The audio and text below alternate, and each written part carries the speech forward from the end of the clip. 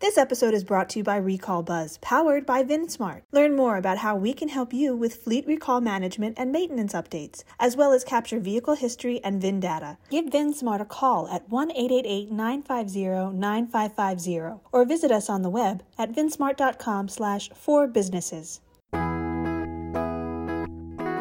Welcome to ANVAcast, bringing news, information, and expertise to the ANVA community. Here's your host, Ian Grossman. Enjoy the show.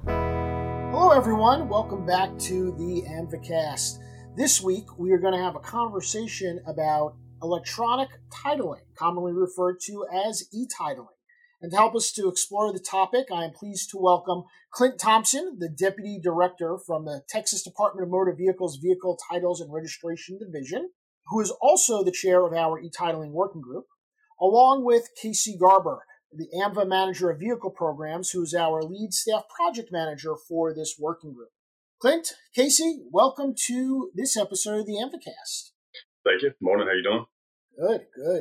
Good morning, and thank you. Yeah, Casey, welcome back. I believe this is your second appearance on the ANVAcast. It is. And Clint, your first time with us. We're pleased to have you. Thank you. Clint, I'm going to start with you as the chair of our working group. The community has thrown around this phrase, e-titling, for more than a decade now. So I think we should really start with defining what does that phrase even mean when we say we want to develop e-titling? Well, funny that you start there, because that's certainly one of the discussions that the working group has been having is what's that definition? How do we clearly articulate that to folks, both jurisdictions and in the industry? One of the biggest things, regardless of the words that you use, that we've looked at is the issuance of electronic titles by a jurisdiction and the ability to transfer those electronic titles. Getting the paper out of the process, removing the need for a paper title, having to convert to a paper title just to conduct business. That's really the gist of what we're looking at. And then obviously there's much more detail involved in that. Absolutely. There's a lot of detail. And I think it's probably one of the more complicated business processes that the community has tried to convert from paper to electronic. And when we're talking about electronic, are we really talking about that entire lifespan that a vehicle has where a title follows it, I assume starting with perhaps the MCO? Are we talking about there never has to be any piece of paper in that process from birth to death of the vehicle? Casey, do you want to, try to explain that to us? Sure. So I think that's the end goal, and, it's going to take some time to get there. But ideally, in a perfect world, that is where we would like to go. From the time it comes from a manufacturer with an MCO until the point that the vehicle is crushed, it would not require paperwork. We would like that to all be electronic. It would be digital. To be able to transfer the ownership, that would be something you would do electronically, which is different than having something that's on a piece of paper, signing that and scanning it. And that's a big difference to where our end goal is really to take all of the paper out of the process and be able to transfer ownership from one person to another fully digitally, electronically, without having to have paper involved. So what does that mean for a vehicle owner or someone who is borrowing money from a bank and the bank owns the vehicle, but it's my vehicle that I'm registering? Is this something where now instead of the piece of paper from the DMV, they're sending me a PDF, they're sending me something in email, or is it when we talk about a digital title, is it something different than just an electronic version of the paper? Yeah, I think that's a really good question, and it leans into where the working group started. So we started out with developing a framework that goes over more of what and why do we need an e-titling solution. And then when it comes to how that process is actually going to work, that's going to be sort of the next step. And we don't want to be too prescriptive. Texas has a program that they've had in their jurisdiction. Arizona has a program within Arizona, and they took two really different approaches, but both of those approaches seem to be working and very successful. So we don't want to be too prescriptive in how you have to do that. But we do want to develop some best practices on what are our recommendations, what are those baseline data elements that everyone will need to be able to transfer ownership across state lines. And eventually we're going to be able to have an interstate solution.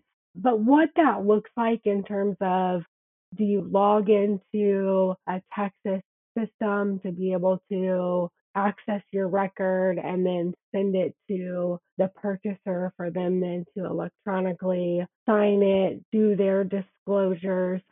We really haven't got into all of the how we're going to do that yet, but a lot of that I think may be left up to the jurisdiction on exactly what that looks like. What we really want to focus on is trying to get everyone to be going down a similar path. So when the time comes that you want to have a vehicle move across state lines, that's not a barrier. You don't have to then print out a title to make that happen. So Casey mentioned that Texas is one of the jurisdictions that has a intrastate electronic titling platform. As a way to illustrate what e-titling is for those who may be less familiar with it, can you explain how the Texas model works?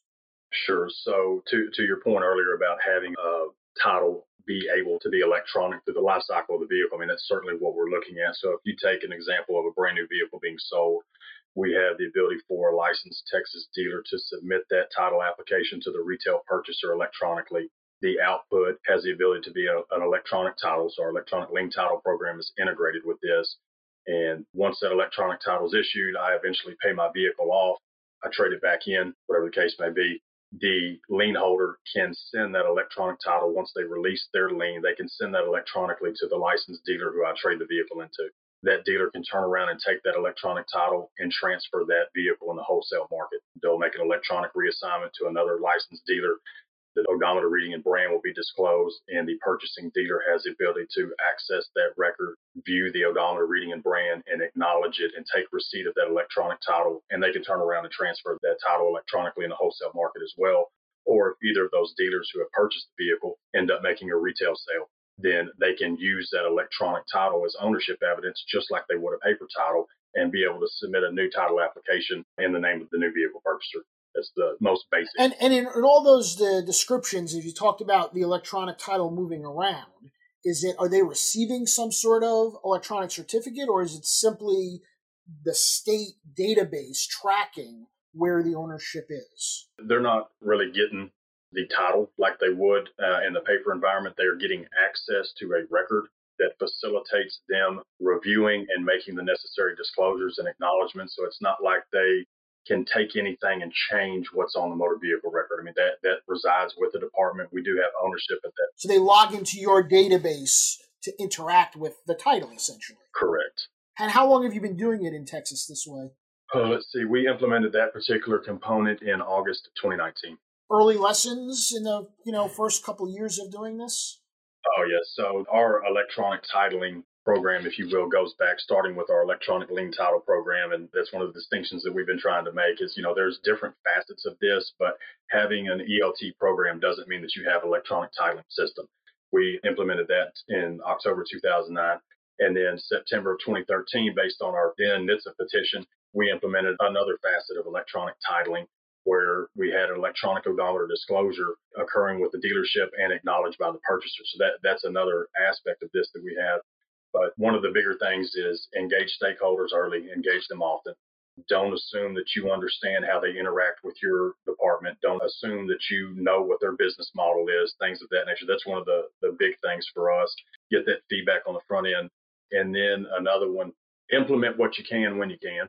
Some folks may have to start very small, but whether you start with a subset of transactions like we did, new vehicles, and we limited passenger cars and trucks, start with the end in mind. Where do you want to go? If you're eventually going to get to private party transfers, consider that on the front end. You may not integrate with other databases, applications, whatever the case may be now, but consider that. And where might you go to try and integrate next steps? Because you can start small, but keep from boxing yourself in, if you will. So you mentioned a few things there that I want to pull out and try to dig a little deeper on. The first one was you mentioned just having an electronic lien and title system does not mean you're doing e-titling. I think there's some confusion, or sometimes it's almost used as a synonym. And I think, part of what I've heard you and others try to do is really start to define the difference between electronic lien and title and e-titling. Let's take a step back. What is electronic lien and title, and why is it not e-titling? Yeah, so ELT, or electronic lien and title programs, are really designed to provide an electronic means of updating lien information and perfecting liens from the lien holder on the title.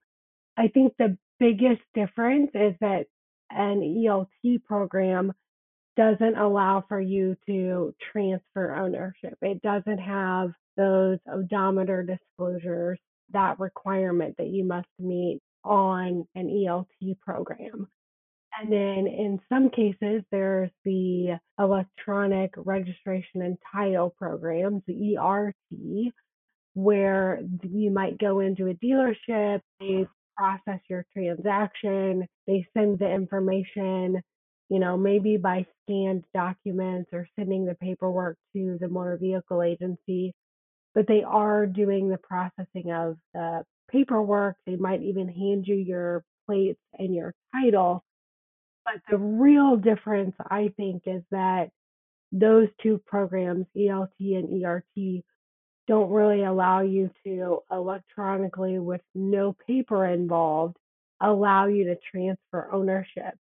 And when we're talking about a true e-titling solution, we're talking about not having to have paper involved in order to be able to transfer that ownership from person A to person B.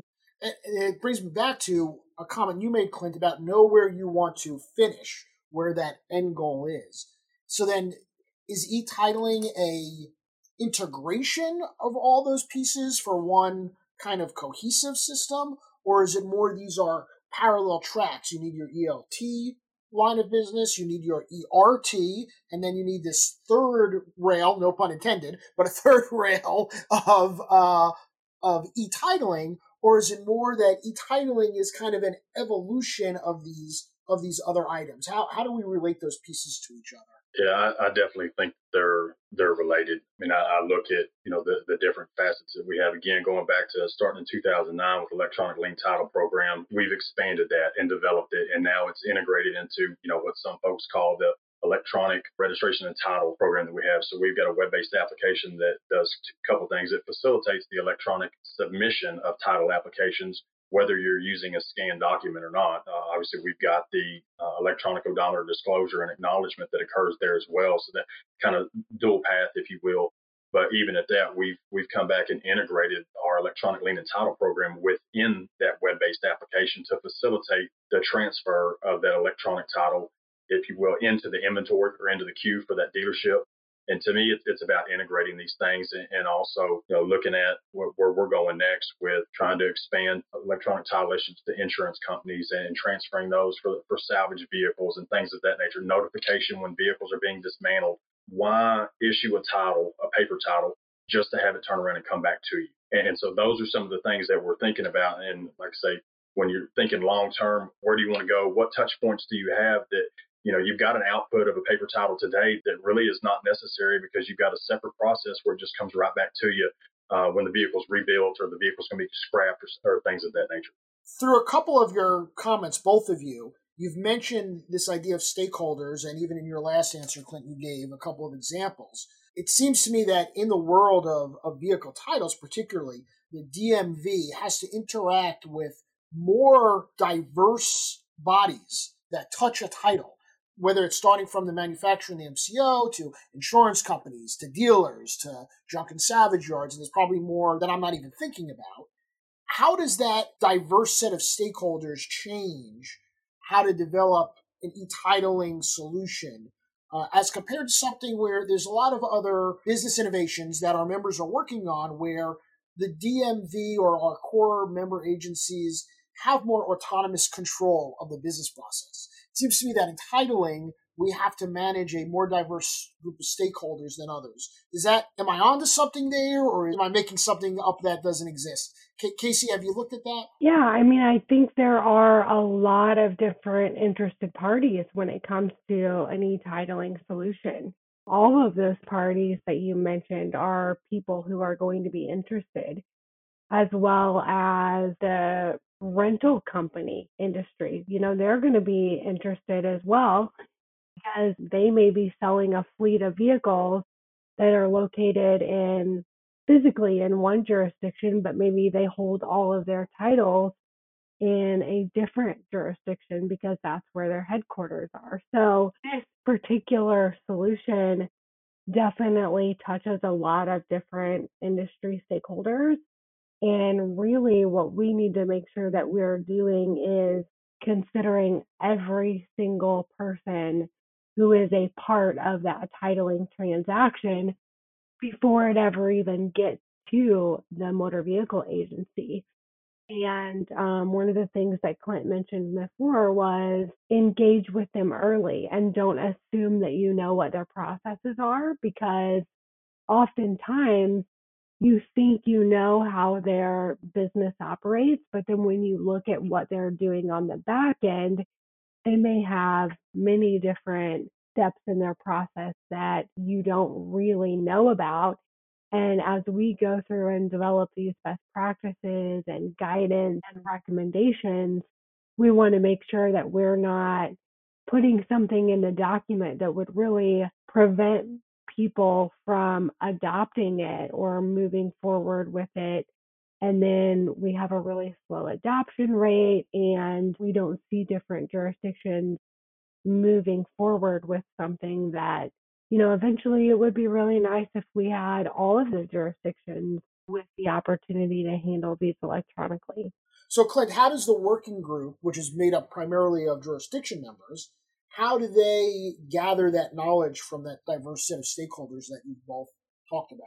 So obviously everybody has, different backgrounds, different perspectives that we can leverage, just from a discussion standpoint. But one of the main things that we've done is engage those stakeholders, send out surveys, solicit that feedback. And we've got a subgroup that's working on that exactly, stakeholder perspective. And that's been one of the biggest things, is making sure that we're identifying all of the impacted stakeholders. We've reached out to them through a survey. We're trying to figure out how best to connect with them. Is this better engagement for the entire stakeholder group that we're going to be working with and getting input from? Or is it, let's focus on just the lien holders, or let's focus on just the insurance industry, because they do have very unique perspectives in interacting with titles. The lien holders, for example, they're not buyer or seller. Insurance company, well, they're the purchaser at a certain point in time in the life of the vehicle, but they may not take possession of the vehicle. They may just take ownership through payment of a claim. So we've definitely got those unique business models based on the type of stakeholders. So that's been the biggest thing for us, is A, identifying them on the front end, but then B, how do we engage them and get their input to make sure that we're accounting for them. So we mentioned that Texas has a program. Casey mentioned earlier Arizona has a program. There's another handful of states out there that have what they consider to be intrastate e-titling programs. What's the conversation in the working group as you start to look at more states developing intrastate programs and figuring out what's going to be the difference between the innovation happening in individual jurisdictions, yet building it in a way that when the time has come, they could send those digital titles across jurisdiction lines? Clint, what's the working group's approach to managing, supporting jurisdiction innovation to develop programs, yet doing it in a way where you're going to be able to share that information with each other? That's part of the ongoing conversation. We have not got to the point yet of, we've got the silver bullet. We know exactly what this looks like for different jurisdictions having their own internal programs, and we know what the interconnectivity looks like and how to facilitate that at the national level. We're constantly talking about that. But one of the main things is, to Casey's point earlier, we're not trying to be so prescriptive that we prevent folks from even being able to get in the door and do this. But also, we're trying not to be so prescriptive that we're limiting folks. The main thing that we talked about is this being jurisdiction-led, jurisdiction-driven. Everybody's got their own unique statutes. Everybody's got their own constraints with technology, resources, things of that nature. So one of the biggest things is as folks do implement these, we're trying to look at this from the same perspective of paper titles. And it's a discussion we recently had. What do we get when those folks come from Arizona with a paper title today? We get a signature on it and we transfer that and we rely on that document because we're looking in Invitus and we're trusting that that individual who's executed that title is the seller. And so it's that reliance on those documents and the credibility of those documents issued by the jurisdictions and understanding that those transactions have taken place in accordance with their laws and honoring those and accepting those in the electronic world is really what we're trying to transition to. Clint, since you brought it up, you mentioned the acronym. I think we have to go back and talk about it because there's a lot of people probably listening going, can't Invitus just do this? You already have this title information in this national platform that almost everybody is using every day. Isn't it as simple as people using Invitus to track who that vehicle is owned by since you have that title information? What do you think, Clint? Is it that easy? I mean, obviously it's not, otherwise we wouldn't be talking about it, but let's explain to folks why it's not quite that simple. Yeah, we'd have done this years ago, right? That's certainly been part of the discussion. Obviously, if you've got something where everybody has access to and reporting to and has the ability to inquire against, that's the ideal scenario. Why recreate the wheel? Use what you have, leverage that. But it's not just looking in Invitus and, okay, we're good to go. I mean, there's other considerations to be made.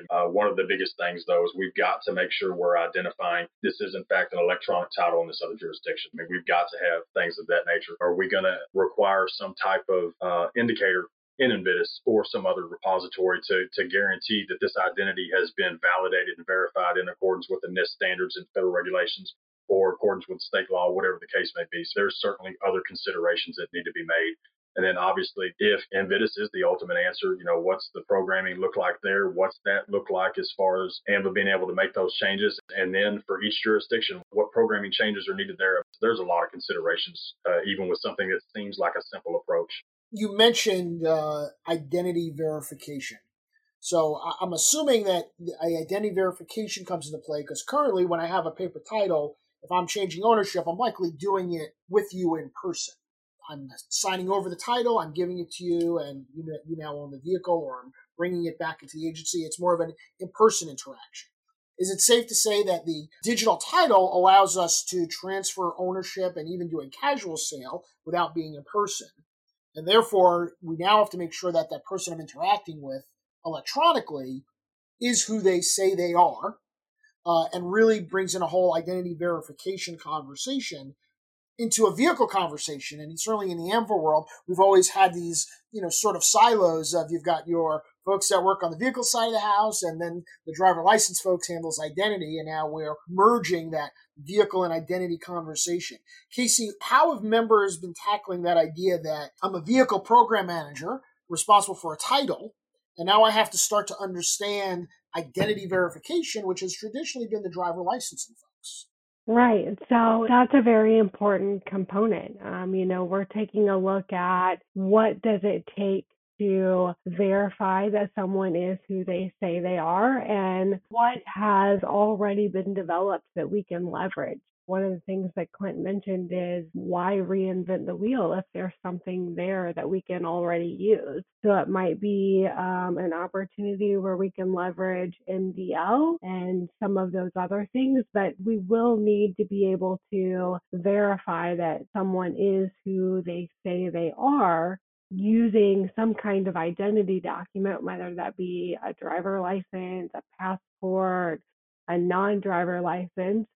But you're going to need to verify that with the issuing agency, most likely. And so in a lot of cases, the motor vehicle systems haven't always been integrated with the driver license system, and definitely not across state lines.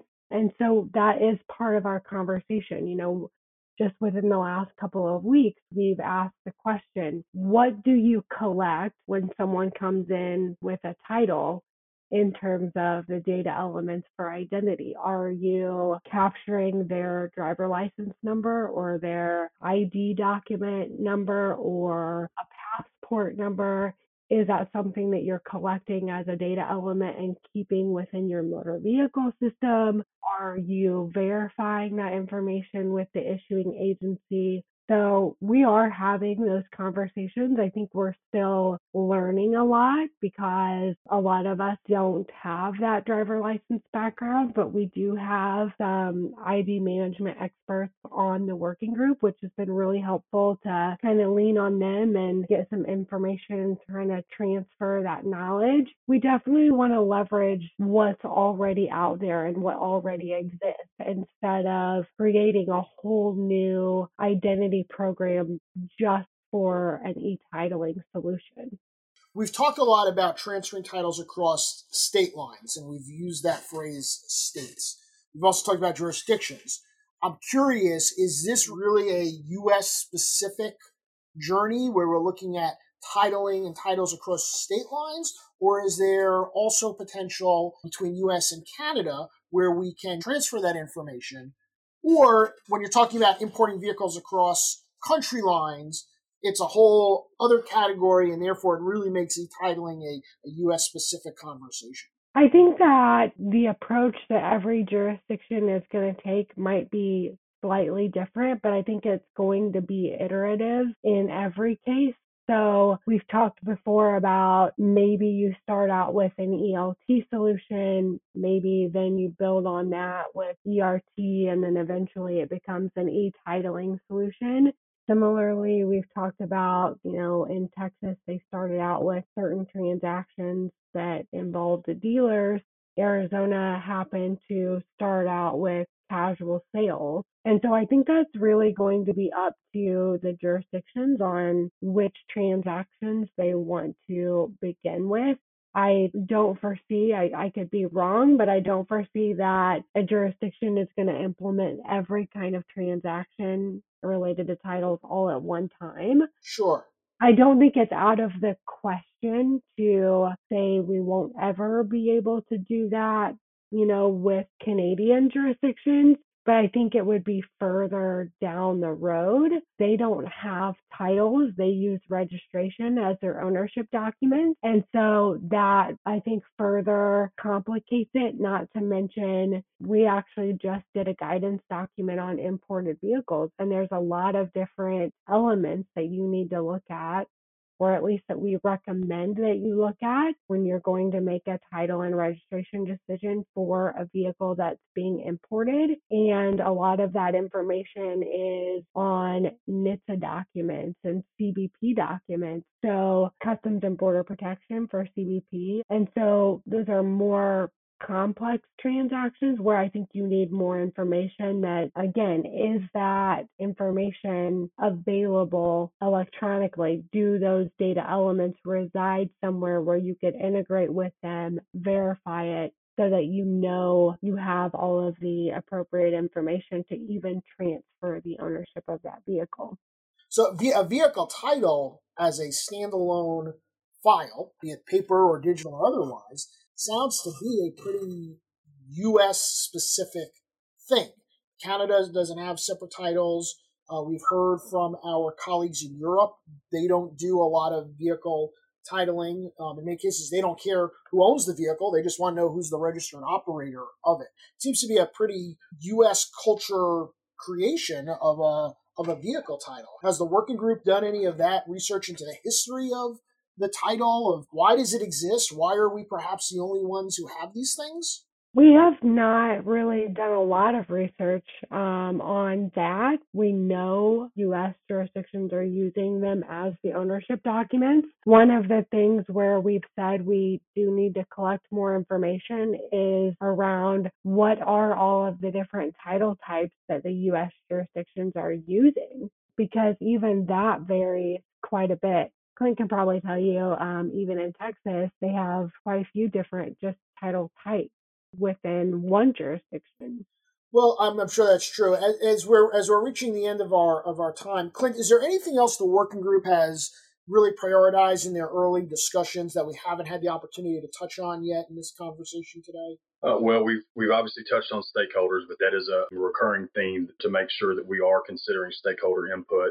Right now, though, it's really nailing down the framework document and making sure that we've got it where it needs to be. We're inclusive of the elements that folks need to consider and need to make sure that they're addressing with these programs. That's really the next steps for us, is just to lock down that framework document, make sure that we do have a comprehensive document before we can start moving forward with actually drafting the guidance document. So, Casey, where can people find the framework document, and where can all those stakeholders send their input to? So we've already asked stakeholders at this point to submit their feedback to us on the framework that we had presented at the workshop, which was one of our first public drafts of that document.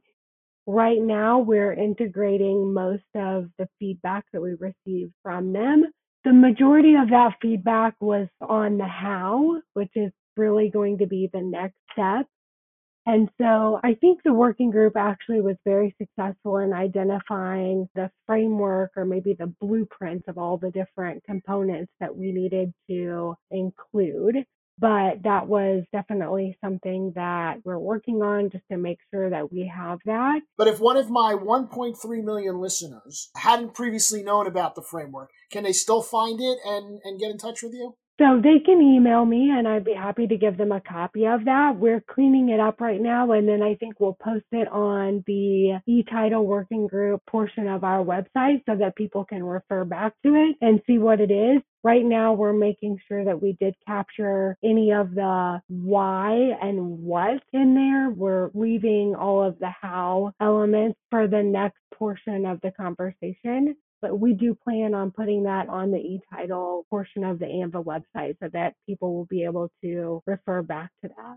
Well, thank you both for spending some time with me today and helping our listeners understand what really is electronic titling and what the future might look like and how the working group is doing. I will look forward to having you back after you complete that next phase as you really dive into the how, since it sounds like that's where a lot of people want to have the conversation. How are we going to do this thing? So we will have you back to update us and talk about the progress of the working group. Sounds good. Thanks for having me. Great. Thank you, Ian. Excellent. And thank you all for listening to this episode of the AAMVAcast. We'll see you right back here next week. I want to thank our producers, Claire Jeffrey and Chelsea Hadwin. And until then, stay well, everyone. Thank you for joining us for AAMVAcast, hosted by Ian Grossman, produced by Claire Jeffrey, music by Gibson Arthur. This episode is brought to you by Recall Buzz, powered by VinSmart. Visit us at amvacast.podbean.com and subscribe on Apple Podcasts, Google Podcasts, Stitcher, and Spotify.